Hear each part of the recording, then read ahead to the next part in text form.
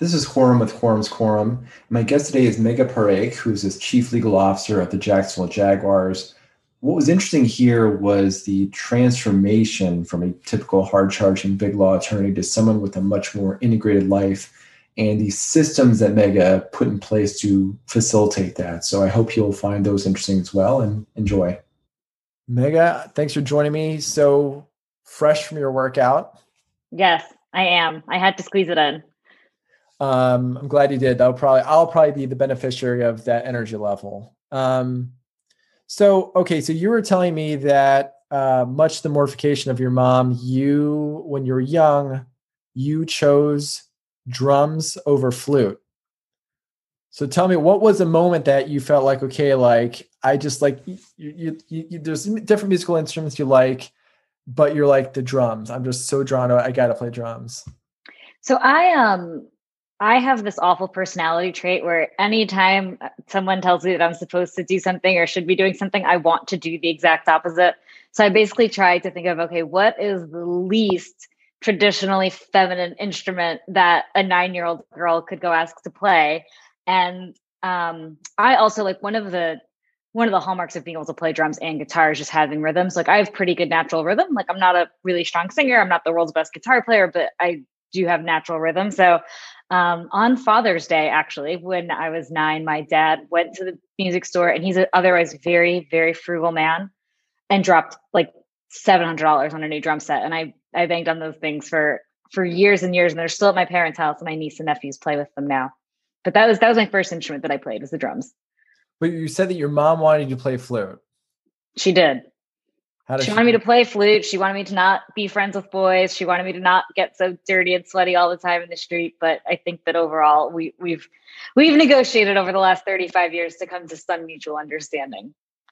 Okay. And so I mean, like we were joking about this earlier, that like the last thing that, say a South Asian community needs to hear is like another story about, somebody making their way through Harvard and going to Harvard Law School. And so we were just kind of joking about that. But having said that, you have a super interesting story about getting to Harvard and the choice to do that. And I would love to hear some more about that. Sure. So when I was a senior in high school, that was still, and I guess I don't know if this is the case or not, but that's when early admission was still possible or still common. I applied to Rutgers and to Harvard, and I found out that December, absolutely shocked when I got home and saw the big envelope on the table.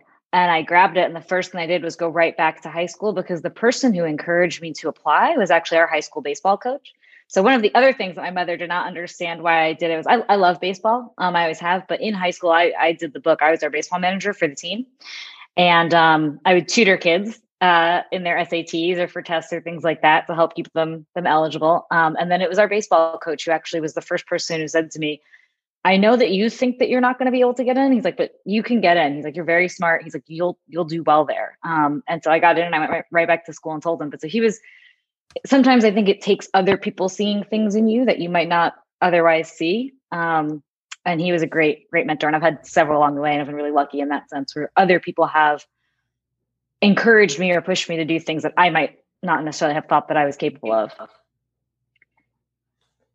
And so then you went to Harvard and you graduated in 3 years. Is that right? I did. And that was mostly just to save my parents some money. So I remember when, the Rutgers tuition was going to be $0 and the Harvard tuition is obviously not that. And I asked my dad, I said, look, if you want me to go to Rutgers, especially because I'm sure that there's grad school in the future, I was like, I'm good with that. And he said, absolutely not. But so I would have stayed in college till this day if I could have, because it was so much fun. But it was so much fun. The quality and the intellect of the people that you're surrounded by is also incredible. Like that was the biggest shift for me, is like not only the faculty, but my peers were phenomenally smart, and you could tell think differently than other people that I'd met before in my life. So that was an incredible experience. But I mean, I had the benefit of like taking a class on women's human rights from Catherine McKinnon. Like that's like learning how to play guitar from Eddie Van Halen. It doesn't get sort of any better than that. But my dad, because I didn't want them to have to keep on paying forever, and I knew that there was grad school ahead, they paid for college. And then I had probably 3 or 4 jobs throughout college and law school as like a research assistant. I worked in the library. and I had a few other jobs. And so I paid for half of law school. I ended up getting really lucky that I graduated in 3 years from undergrad, because by the time I graduated law school, it was 2009.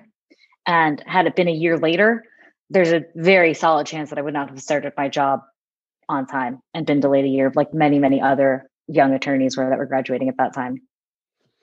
Yeah, that is a good stroke of luck. I actually graduated college in 3 years too, and I also gamed the system by forwarding over some of those AP classes. So they are a good investment. Unfortunately, this is the South Asian crowd again doesn't need to hear more about how to invest in AP credits. But yeah, that's really incredible. And so then on to law school, but I didn't really hear about. It seems like you had pretty distinct and contrarian ideas up until now about like how to proceed. So like, was law school also a contrarian move? So no, to be honest, that was probably the one thing that I've done with my parents were like, you need to be a doctor or a lawyer, as do most Indian parents who think that only professions, maybe accounting, are there. I remember telling my dad at some point, I was like, I really am enjoying marketing, because I had an internship at MTV one summer. And that was in anticipation of writing my senior thesis on heavy metal music. So that was definitely contrarian. But I ended up going to law school in part because I didn't really realize this until after the fact, but in hindsight, when I look at sort of what my main motivation was throughout my 20s, it was to get financial independence and to get enough money such that my parents, who are the hardest working people that I know, would feel comfortable retiring, because they truly are. I mean, throughout our childhood, my mom worked weekends or would work at night. My dad worked during the day, and they basically tag team raising my brother and I. And so I was so grateful to them that it's like, you know what, I know that they will feel better knowing that I'm financially stable. And I was able to achieve that by the time I was out of school. And so it's actually been really nice, because as the page sort of turned to my 30s and I came down here for this job, moving out of Manhattan, moving away from a law firm, my entire quality of life has changed and is a lot more robust. And I have hobbies again, which I did not have for a decade while I was working or in school. And so it's been a really great shift over the course of these last 4 or 5 years towards actually focusing more on not just work, but life, even though work is busy. And being a lawyer for the ownership group that we have, and also for, a football team and a wrestling company and a music business I can't imagine having a more entertaining job at times, if not surprising. Now, you must have felt pretty unusual 4 to 5 years ago, choosing to go from a high cost living area to a low cost living area. I mean, some people do that for in-house roles. I mean, you might get taken to, upstate New York or whatever. So these are things that happen, but it was still, a less than common move for someone, in the track that you're at, because any number of people from, a big firm might say, okay, well, I do want to go in-house, but I'll do that in the high cost living area, the urban area, whatever. So I think there was a somewhat unusual move back then.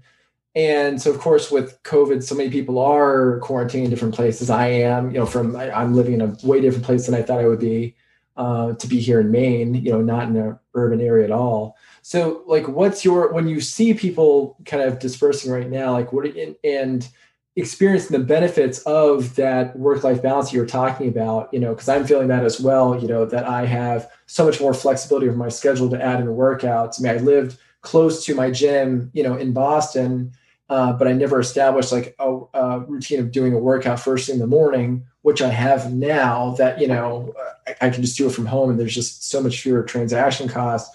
So like, I'm noticing myself that shift towards focus more on quality of life, and aware that there possibly could be sacrifices of not being able to be in the urban area, whatever that I'm in. So I wonder if I feel like you're kind of early to that for, this generation of, white collar professionals, and talk about the benefits of that balanced life you get from that. Do you think that's going to be, this is breaking a seal here, this could be more of a durable trend in this direction, or do you have any thoughts on this? I do think so. I don't see people going back to exactly what it was. So when I moved here 8 years ago, I grew up in the Northeast, went to school in the Northeast, lived in Manhattan, thought there was no chance that I was going to ever leave that area for any extended period of time. This job presented itself, and it was an impossible to turn down opportunity. And I thought to myself, as I was sitting in my New York office at like 4:30, and it was already dark outside, and it was January and cold, I was like, let me give this a try. this was my own fault. I didn't even really know where Jacksonville was. I kind of thought it was in the middle, thought it would be a little bit warmer, didn't realize how close to the Florida-Georgia line it is. But I remember coming down and visiting, and the beach just made me I grew up closest to the Jersey Shore. Being on the beach just made me unbelievably happy. And I thought, okay, I'll do this for 2 years, learn about the business side of things, and then go back, because that's where my family is. That's where my family still is. My parents, my brother, within 10 minutes of each other. And I really thought that I would go back.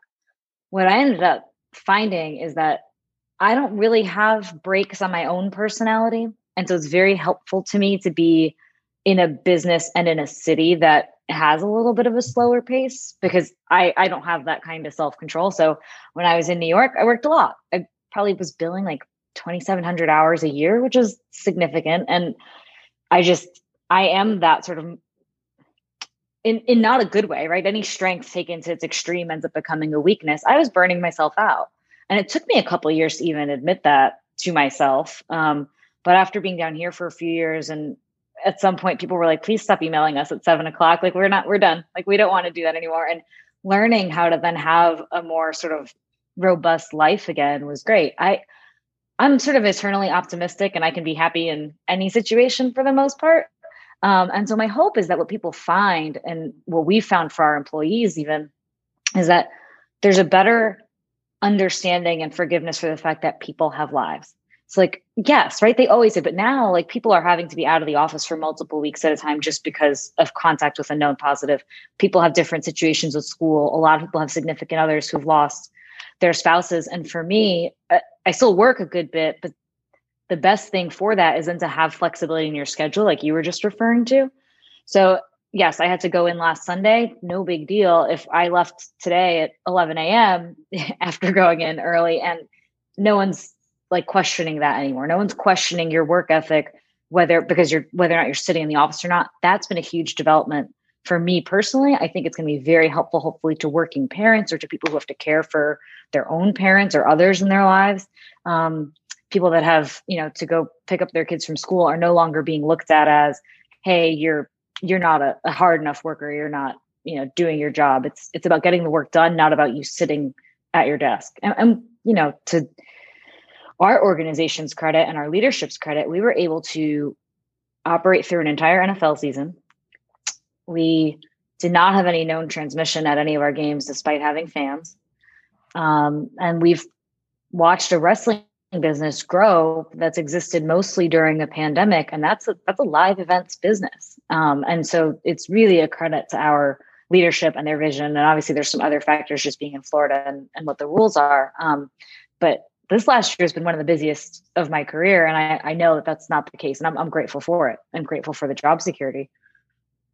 You said a couple of things that are really interesting. One of them is that, you're talking about how, we have a better understanding of the things people are going through, and, the flexibility that we learn to have around people's just human needs and the different things that people do.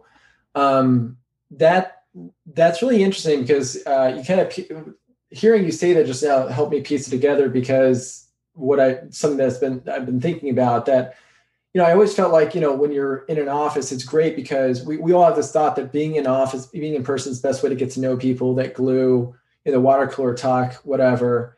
And of course that's true, but I always kind of wondered in the back of my head, yes, this is how we all are here, but what are you like at home? I don't really have a sense, even if I know your hobbies or interests, and I don't mean just interests. I also mean just like, what are the constraints in your life? Because that's part of what you're alluding to as well. Just both of those things that we need to understand, not just the good, but also the challenges, to really understand someone else and work with them. So it's kind of interesting that I never would have predicted this, and I don't think many people would have.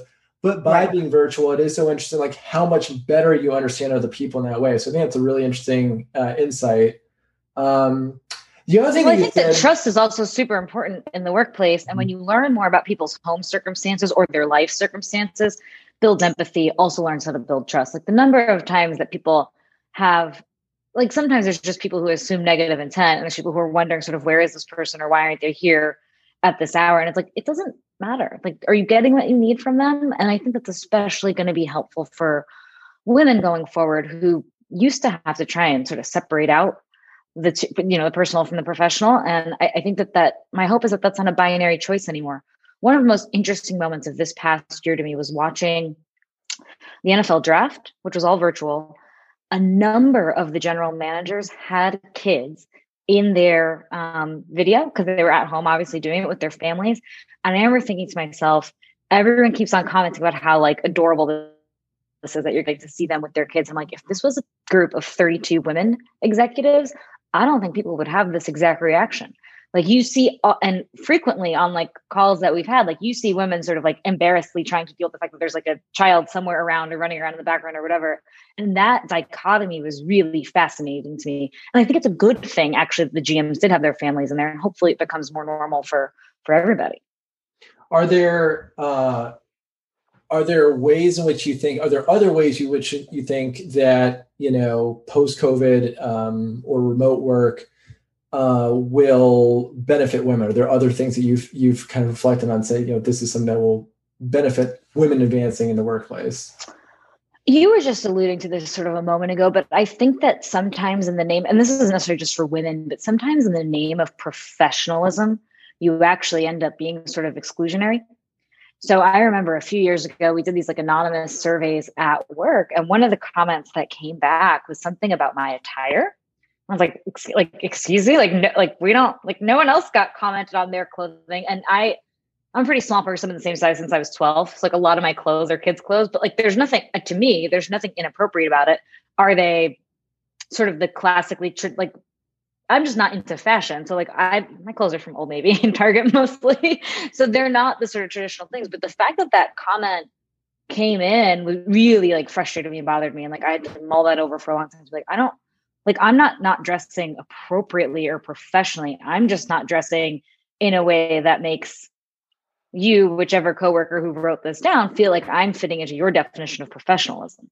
And I think that that's true for a lot of our diverse candidates. So whether it's things like, there's just cultural differences in terms of jewelry or attire or whatever people wear. And I think that in the South Asian community, I often sort of think back to like what I was wearing when I was 20, where like I didn't have a guide. Like I didn't really know what Brooks Brothers was. Like I didn't know what the right thing to wear was on job interviews. And I do think that it would be really helpful for young professionals to have that guidance within the community, because there's a balance between being authentic and, fitting in or dressing respectfully for other people around you. But I do think that it's going to be, I think hopefully because this line between professional and personal started to dissolve, my hope is that people also start to feel more comfortable being themselves and people are more inclusive. So it seems like that boundary is also going to help someone specifically like you, someone that you said, is going to always be on unless there's some obstacle to it. And so it's interesting, that it seems like balance is so important to you now. Going back to, you mentioned that, that your time at the big firm, that you felt like you were potentially burning out. Is that an assessment that you made then, or that something you're saying now? Now, it took me probably about 2 years after the fact to really appreciate it, but definitely now. And like, it's not as though if I'm not working, I'm filling my time with something else. My sister-in-law jokes with me that I probably have one too many hobbies. But one of the most sort of comical days that I had this past year is we were working on a real estate deal that was pretty intense. And we're right at the end of it. This was a Saturday. I spent most of the day working on the documents. At 4:00, I ran to a tattoo consult. At 5:30, I had a call with my boss and like got the documents back out. 6 to 7, I ended up playing an acoustic set at a bar down the street. And then the documents came back in and I cut the set short and I came home and I like reviewed them again. So like, I'm still getting done what I need to get done, but I like that I'm no longer making the choice of, hey, I'm not going to do other things because of work. I'm going to try and do everything as best I can, but not cut out the fun just for the sake of working all the time, which I definitely was doing before when I was in New York. Mm. I would just cancel things or cancel vacations or not go. Like it's always, I'd rather work I ended up reviewing documents while on Splash Mountain a couple of weeks ago. And that's better. That's so much better. Like getting the things done, but not saying no and trying to make sure that there's time to integrate both has been really helpful for me personally. So is there something that you would say to your younger self? Like if you were to show up with Mega at the law firm, is there something that you could say to Mega to help young Mega pick up on, listen in and tune into that, because I think what you're raising, I think, is really interesting. It's potential for any number of people to be burning themselves out or to be doing something that's not sustainable. And they're not even tuned into it. So like, what would something that you would say to help someone tune into that? That's a great question. So I think a couple of things. One, there was a moment where my own mother said to me, "You have nothing to talk about besides work." And that was a really like stark moment for me, where she was, and it wasn't like an unkind comment. It was just like the only things that you are clearly paying attention to right now are work. Like you don't have anything else to talk about. I think that's problematic. Yeah, I think getting roasted by your mom is a wake-up call. I agree. Exactly. And then look, I think that the other thing that I would say is that and this is my own fault, and hopefully I've softened on it over the years, but my current boss, our team president, actually did a great job of explaining to me. He's like, at some point, he was like, and I didn't really see this until he articulated it this way, but he was like, perfectionism is not the goal in any of your work product. And he's so business minded that it's really like helpful to hear that. He's like, perfectionism is not the goal. Get it done and get it done good enough. And it depends on the things. Like, don't drop any of the important balls. But if something small falls, that's okay. I really struggled with that. Like, I thought that I needed to be the person who like got everything perfect on the documents. And that really wasn't necessarily. Like, I was my own worst enemy on some of that. Some of that too, though, was a function of graduated during the recession, felt very lucky to have my job, and probably was so nervous that there was a chance that job might go away for whatever reason, that like I worked extra hard for that first 18 months. But learning how to say no and setting boundaries are things that I know that all professionals tend to struggle with at times. And, I needed to learn how to not be embarrassed about the fact that, hey, it's okay to go take a workout during the day. And if someone calls, just answer. Like, it's all right, right? Like, it doesn't matter. You need to pause. There's a couple Mondays ago, someone called me at like 10:30 p.m. I was working out and I just took a 20-minute break, talked to them. I actually have to finish my workout after this. And went back to it. And it's okay. Like, for the most part, if you're working with good people, they're understanding that sometimes you will have life things to do, and that's all right. And I hope that I'm that sort of a boss too. How's that going to affect, is this kind of a change perspective you have? Or is this something that, was this kind of the attitude you had 3 years ago about work, or is this kind of a more recent kind of perspective? I would say that it sort of evolves over time, but moving to Jacksonville has definitely been helpful just overall in terms of taking some of the edge off and the need to be so rigid and type A off. I do find the beach to be unbelievably just like the perfect place for absolute stress relief. Like, you can't be angry out there, and I'll go and take calls out there. But it's been a shift over time. It's like one of the things that I do at the office, which I know used to drive people nuts, but I would sit outside and work a lot. So our offices are in the stadium, just to get the sun. Because like, I moved to Florida, I have no windows in my office. Like, I would like to go sit outside. Or I'll walk while on conference calls, which means that I end up walking like 8 to 10 miles a day just because of how many calls I'm on. Like, you can usually get 2 hours of calls in there. So, which is what I was doing the last time that we talked. It took a couple years of people adjusting to that. And I did hear one of the worst days that I had at work was someone said to another coworker, who then told me that the only reason that I was sitting outside was to get attention from the players. And that like broke my heart. It's like, I can work hard, but the fact that someone's saying that about me is like really frustrating. And so now what you'll see at the office is there's outdoor workstations, and any number of people are also walking around and talking while on the phone. And so it took some time, but I think that people realize that on the one hand, it's funny because someone just said to me, they're like, look, this is not normal. I'm like, that's okay. Like, I get that. It's not normal. And like, I'll do my best to make sure that I get everything done. But being healthy is far more important than fitting into whatever comfortable narrative other people have of you or what their lawyer should be. I'm detecting a trend here, and I think some of the things you're describing about kind of things that some sort of obstacles that you kind of manage or resolved, kind of seem that they come from a somewhat conservative culture. Is that specific to a lot of sports franchises? Like, I'm surprised to hear this. Like, when you're saying, like people are being vigilant about attire, maybe it's just specific to some individuals, not others. But even so, like, I just like would even guess that anyone would have had that view, I honestly think I don't think that my experience is uncommon for women in the workplace, period. And I also think that what people are shocked by is that I have more female colleagues here than I did at the New York law firm. Like, one of the reasons why I left was I remember looking around the corporate department and seeing just a very small number of female partners. And it was like, one, that was never really where like my interest was anyway. I always did like the business side of things. But the other was just like, the reality, honestly, was that most people had a stay-at-home wife. And it's like, no one's going to be my stay-at-home wife. And if that's what it takes to make this job work, then I don't know how I'm going to do it. And so another question that, I feel like we have talked about, the perspective that you have as a woman a lot. So I'm kind of going to jump a lot here. I don't know much about wrestling. My perception of it is that historically it's not exactly been the bastion of pro-women perspective.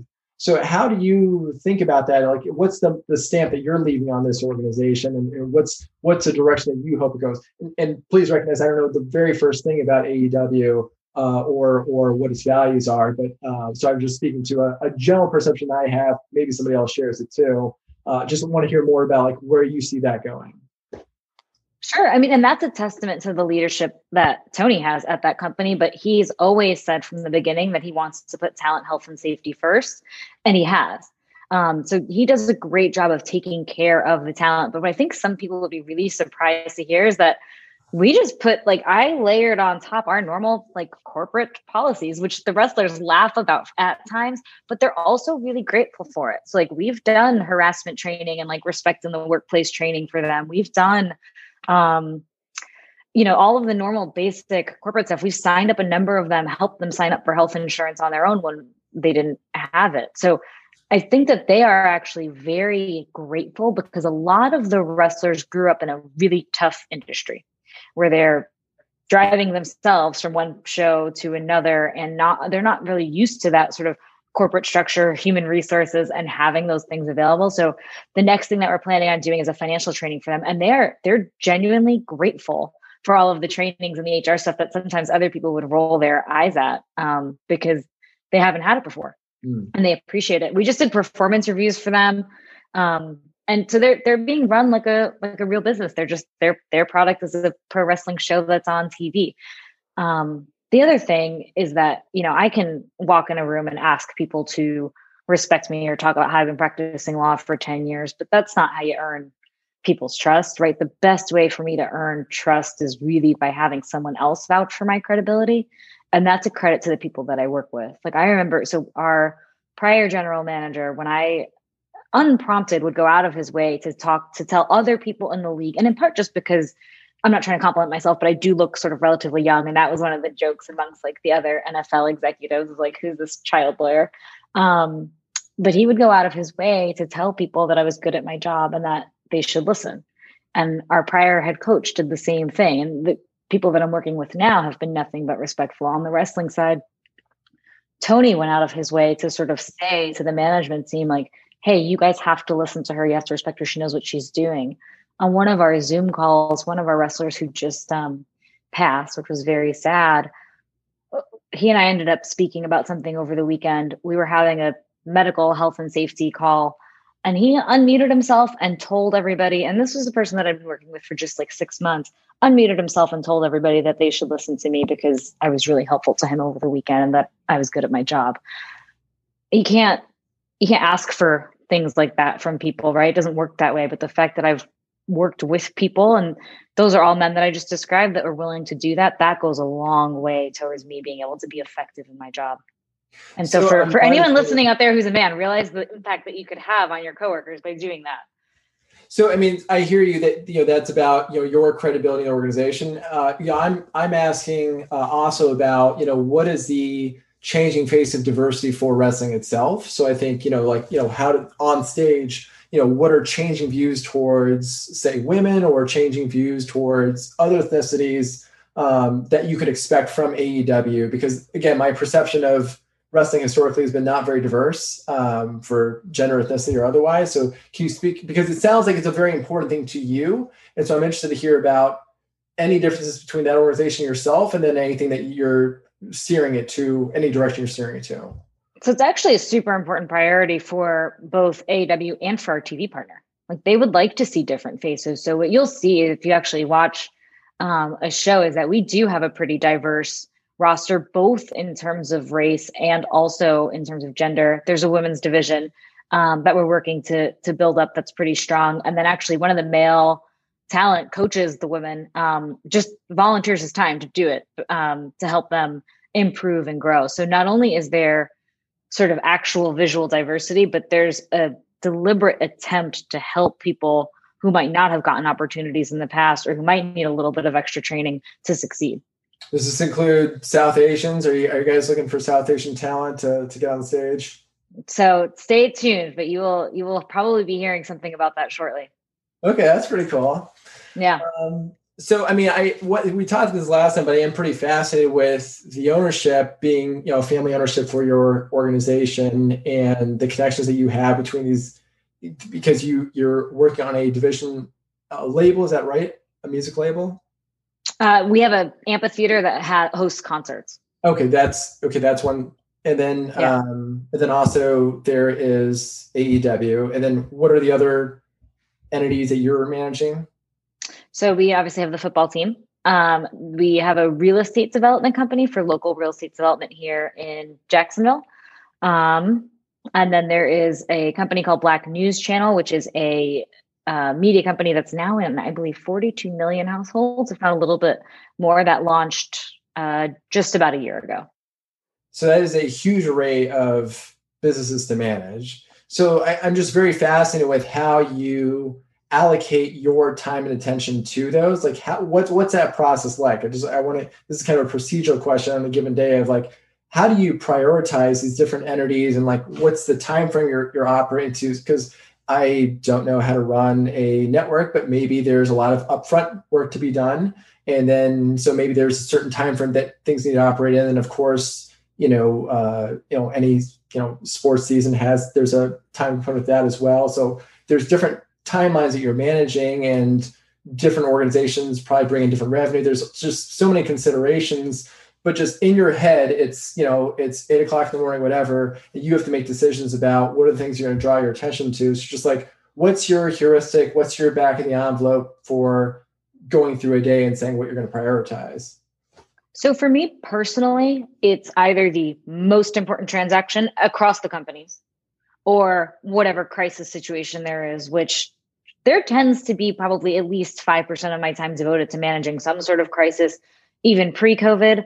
Obviously with COVID, that became the most important priority, was managing all of that. Me and our athletic trainer were our infection control officers this year. And so really adjusting to that in real time was the biggest priority, both on the football and the wrestling side. Obviously concerts stopped. But so that's how I sort of allocate my time, which is what is the most important deal that we have going on. So whether it was signing our head coach last week, our new head coach, or what's the crisis situation that warrants my attention. And then I have a tremendous team. So we have 2 other attorneys and then a legal coordinator. There's 2 women that run our HR department. We have 7 in IT.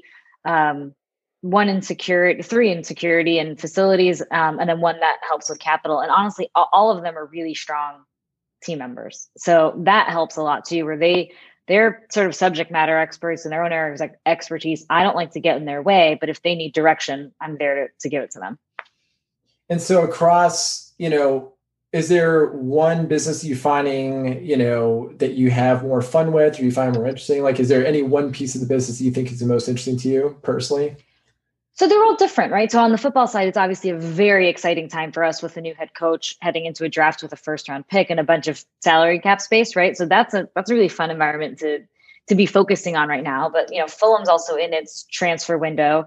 On the wrestling side, what's fascinating is that so much, like, we are the league as opposed to the NFL prescribing things to us. AEW has the ability to set its own rules and policies. So I hate giving the classic lawyer answer of it depends, but it does depend. And the end of 2020 was a really bizarre conflation of responsibilities between working on that real estate deal that I was mentioning earlier for local real estate development in Jacksonville around the stadium, which was a super interesting sort of professional challenge. And also I don't spend as much time on politics, but so this became also a political battle, which was just interesting for me to learn about, because I had not been involved in politics sort of in that way. And then on the wrestling side, we did lose that one wrestler, and his son, who I met just the week before he passed, who's now 9, he was 8 then. I live just a few miles from Mayo Clinic, so I'm 4 miles from there. His mom dropped his son off so that she could go to the hospital and just, take care of some things. The kid absolutely just took to me for some reason. And the day that his dad died, there's been no greater honor in my life than his mom told him what happened. He had hung out with me the week before, and he said, okay, can I go to Mega's house and play now? And he stayed for about a week. And so it was this crazy mix of like working on sophisticated transactions, but then also learning and like remembering how to be a human and what's really the most important thing in life.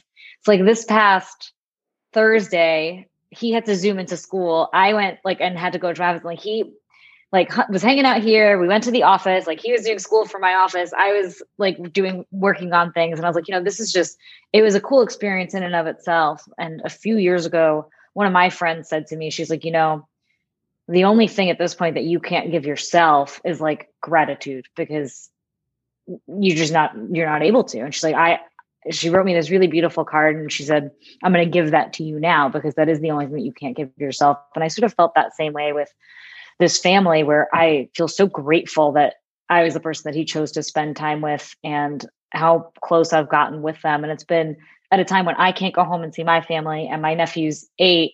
It was a very odd sort of replacement, and the amount of love that kid has to give is really, really like refreshing, and a reminder about what's important in life.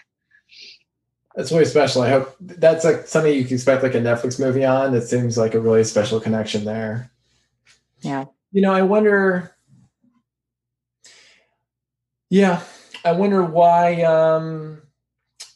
why you speak so much about gratitude. I mean, I think it's really remarkable that you have such a orientation to that. I don't know, plenty of other people don't talk about gratitude that way.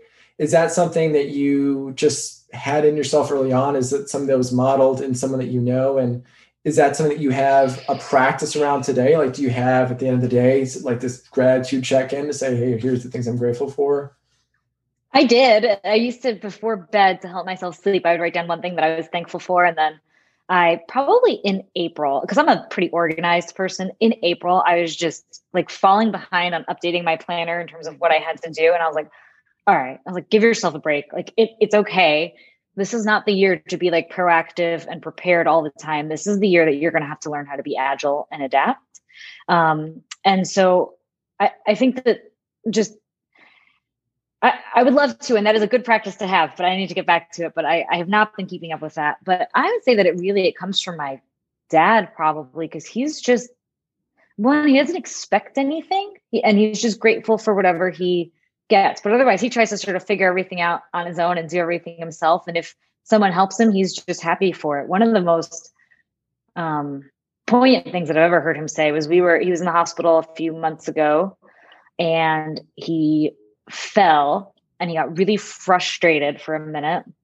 And when we finally helped him back up and he got back in to the hospital bed, he said, he's like, I need to stop being so frustrated about this. I'm lucky to be having the problems of old age. And so that's his mentality. And it was a really, I thought, thoughtful way to look at the situation that he was in. And I know that he was frustrated. I know that he hated every minute that he had to spend sitting down, but yeah, we should all be so lucky to have the problems of old age at this point, or at the age that he's at. So I think it definitely comes from him and just his approach. And, speaking of influences on yourself, I mean, what are the ways, we talk a lot about other sources of identity and the way they play out in the workplace. I mean, what are the ways you felt that, showing up as South Asian has really impacted your work, and you feel like, there's a place for it now, and it deserves a spotlight and attention and support the way that, some of the other human aspects of yourself that you've underscored? Yeah, look, I think that part of the reason why I do things like this and why I'm so grateful to people like you for what you're doing in terms of sharing stories within the community is that I used to not. And then I realized as I got a little bit older and was sort of working with some more junior people, I was like, I want people to realize that like, yes, like your 55-year-old white male belongs in our conference room table in our executive meetings, but so do I. Like I'm there, like I look like you. Like, and I remember thinking at times like, man, like nobody looks like me in the jobs that I want.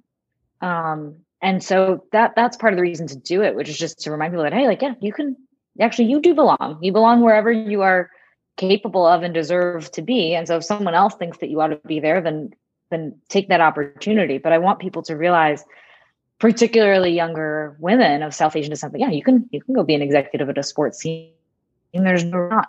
And just because other people don't look like you there doesn't mean that you can't do it. You know, my niece is 6 and my sister-in-law texted me the other day and it absolutely broke my heart, but she said that she's a little bit darker than her brothers and she was crying because she wasn't white and she was just upset. And it's like, that's not like, come on, like just, it's crazy to me that she's that young, perceives that still, that society like values whiteness as its own virtue still. And, you know, that she was upset about it like that. And that's in part because like, I remember like watching TV as a kid thinking nobody looks like me. Like, this is not what like the pretty princesses are not like, they don't look like me. They don't have my coloring. They're not tan. And, you know, I don't want her to grow up in that world where it's not normal to see someone that looks like her sitting at a boardroom table. You know, I think, you know, so any number of people in our community might say to themselves, well, I deserve to be a place where I can generate value. And so you say, okay, well, I'm smart, I work hard. So that's my value. That's why I can be at, you know, whatever firm, right? And I don't know if a lot of people necessarily perceive, you know, being South Asian, being a woman, that these are things of value. And there's inherent value to an organization, let's say, apart from the human aspect, which is the most important, I would say, just the bottom line. So, I mean, like, what are the ways that you know, from your perspective as a manager and you know, from the perspective of the benefit of an organization, what are the ways in which you've experienced the benefits of diversity? So for any number of people who might be self-limiting, saying, hey, well, how could my diversity be useful in this institution? I really want that. That's the path I want to go. But what's the benefit to them? Because any number of people are still thinking about the benefit to them rather than benefit for themselves. How would you couch it for those people to get them over the hump? Sure. So that's a great point. So I think that, look, it's so silly to say this, but coming from a different demographic. So growing up with enough money, but not a ton, but being pretty sort of disciplined about spending and whatnot. I think that that's actually a different, like, especially when you're trying to appeal to customers that have to pay with their own discretionary income to buy things that they do not need, right? Like having that perspective, I think, is really helpful. Having the perspective of a woman, especially around the ridiculous time when we switched to the clear bag policy. And can I tell you that just the conversation around the table was like, how will the women react? And I'm like, they're going to be fine. We have pockets. It's okay. Like, we're going to get there. Like, I remember that being sort of thing. And then look, I think having a difference in age also helps. I think that, you know, the fact that our team controlling owner is Pakistani is sort of an interesting overlap because he is the only one in the NFL with that as well. But understanding the sort of just the different values that come from being a first generation American and being raised in the way that I was, like, I think that that's really a helpful perspective that is different from everybody else in the room. And everybody else in the room actually also has their own identity and their own story and their own perspective to add. But I'm just a different one. That's the intersection of all of my various, you know, personality traits and background and life experience. You know, and speaking of, you know, your unique role and contributions, I'm wondering now, I mean, you've been at this institution for a number of years now, and, you know, it seems like a place that you have some sense of, you know, some destiny with. And so I'm just curious about, you know, what's the mark that, you know, I imagine at this point you're starting to think about, you know, what's going to be my legacy for this institution? So what are the things that you feel like you're remembered already by, and what are the things that you hope to be remembered by in the future? So a coworker said this to me once, but he said, you know, you create space for everybody else to be themselves because you're so unapologetically yourself. And I hope that that's what they take away, which is that what's important is getting the work done, being a good coworker, making sure that our fans have a good time. But that we're in the making memories for people business. Like that's the best part, is that that you, like, when I think of my life, it's punctuated by the 2001 World Series and watching the flag from the Trade Center be out there. And Brungan Kim giving up those 2 home runs in the 9th inning. For me, my best days at work have been days when you can tell that the fans are really happy and you're making a memory for someone that's going to last them a lifetime. Like, you're not going to remember the extra time that you worked. You're going to remember the great night that you had at some Poison concert. And we get to be part of that. So for our fans, that's the best part. And then for our employees, I hope that they do get to be unapologetically themselves. Of course, being professional is important. Of course, being reliable and getting your work done and being accountable is important. But you don't have to look and act the same or look and act a particular way to get those things done. And you can have a little bit of fun while doing it. Like, I definitely don't take myself too seriously. Okay, I picked up on 2 things you said. You said unapologetically yourself. And then you mentioned Poison. So now I have to ask, okay, so like, what is, I'm getting the sense that you might have an embarrassing playlist in your Spotify. So I just have to ask, like, what is... First of all, reject the premise that it's embarrassing. My very first CD was Monster Ballads. Love hair metal. Love metal. Love rock. What album is this? And then what's that? What album is this? Monster Ballads. It was just a whole bunch of power ballads by hair metal bands. That was released, but I wore that thing out. And then I wrote my senior thesis on heavy metal music. And it got to the point where I was like, I need a break from Pantera. And so then I actually got into country music in 2003, which is also sort of the last place where you can find a guitar solo on the radio these days. So, well, I got to ask on heavy metal, like, what's your favorite band? Do you have a favorite band? So, I grew up loving Bon Jovi and like classic stereotypical Jersey girl style. It was. I'm fascinated. And then obviously they've shifted, but yeah, like they were Bon Jovi ended up like purposely touring with Judas Priest and not pop acts because the fans were more devoted. And so they were sort of deliberate about it. But obviously, yes, it shifted over time. But that and Metallica. So my last summer, I saw Metallica for the first time at Twickenham Stadium in the UK. And that was also just an awesome show. I had a little bit of Metallica phase when I was younger. Very brief. But so I guess my last thing I'll ask about is, like, what was your thesis? Like, what was your take on heavy metal? So it traced the masculine rhetoric and also the working class rhetoric within the music over time. But it sort of looked at that against the background of what was going on in terms of there being sort of a shift towards people going to college, there being less of a sort of social capital for working class men, and sort of how the music and the genre evolved over time, and how people use their tastes to build up their own identity, right? Like, it was very much like, I'm into metal, which means that I am more intelligent and more like, I'm into a more sophisticated kind of music than you, other person. So it was sort of building up your own identity through your choices and tastes. Huh. But yeah, I think that for people that even say that they like listen to metal these days, there's just a set of stereotypes that come along with it, right? And so that was part of it. The larger background is just about how people use their leisure choices to help build their identity. I feel like this does somehow tie everything that you're interested in, is just like balance and leisure and identity. And yeah, this is really cool.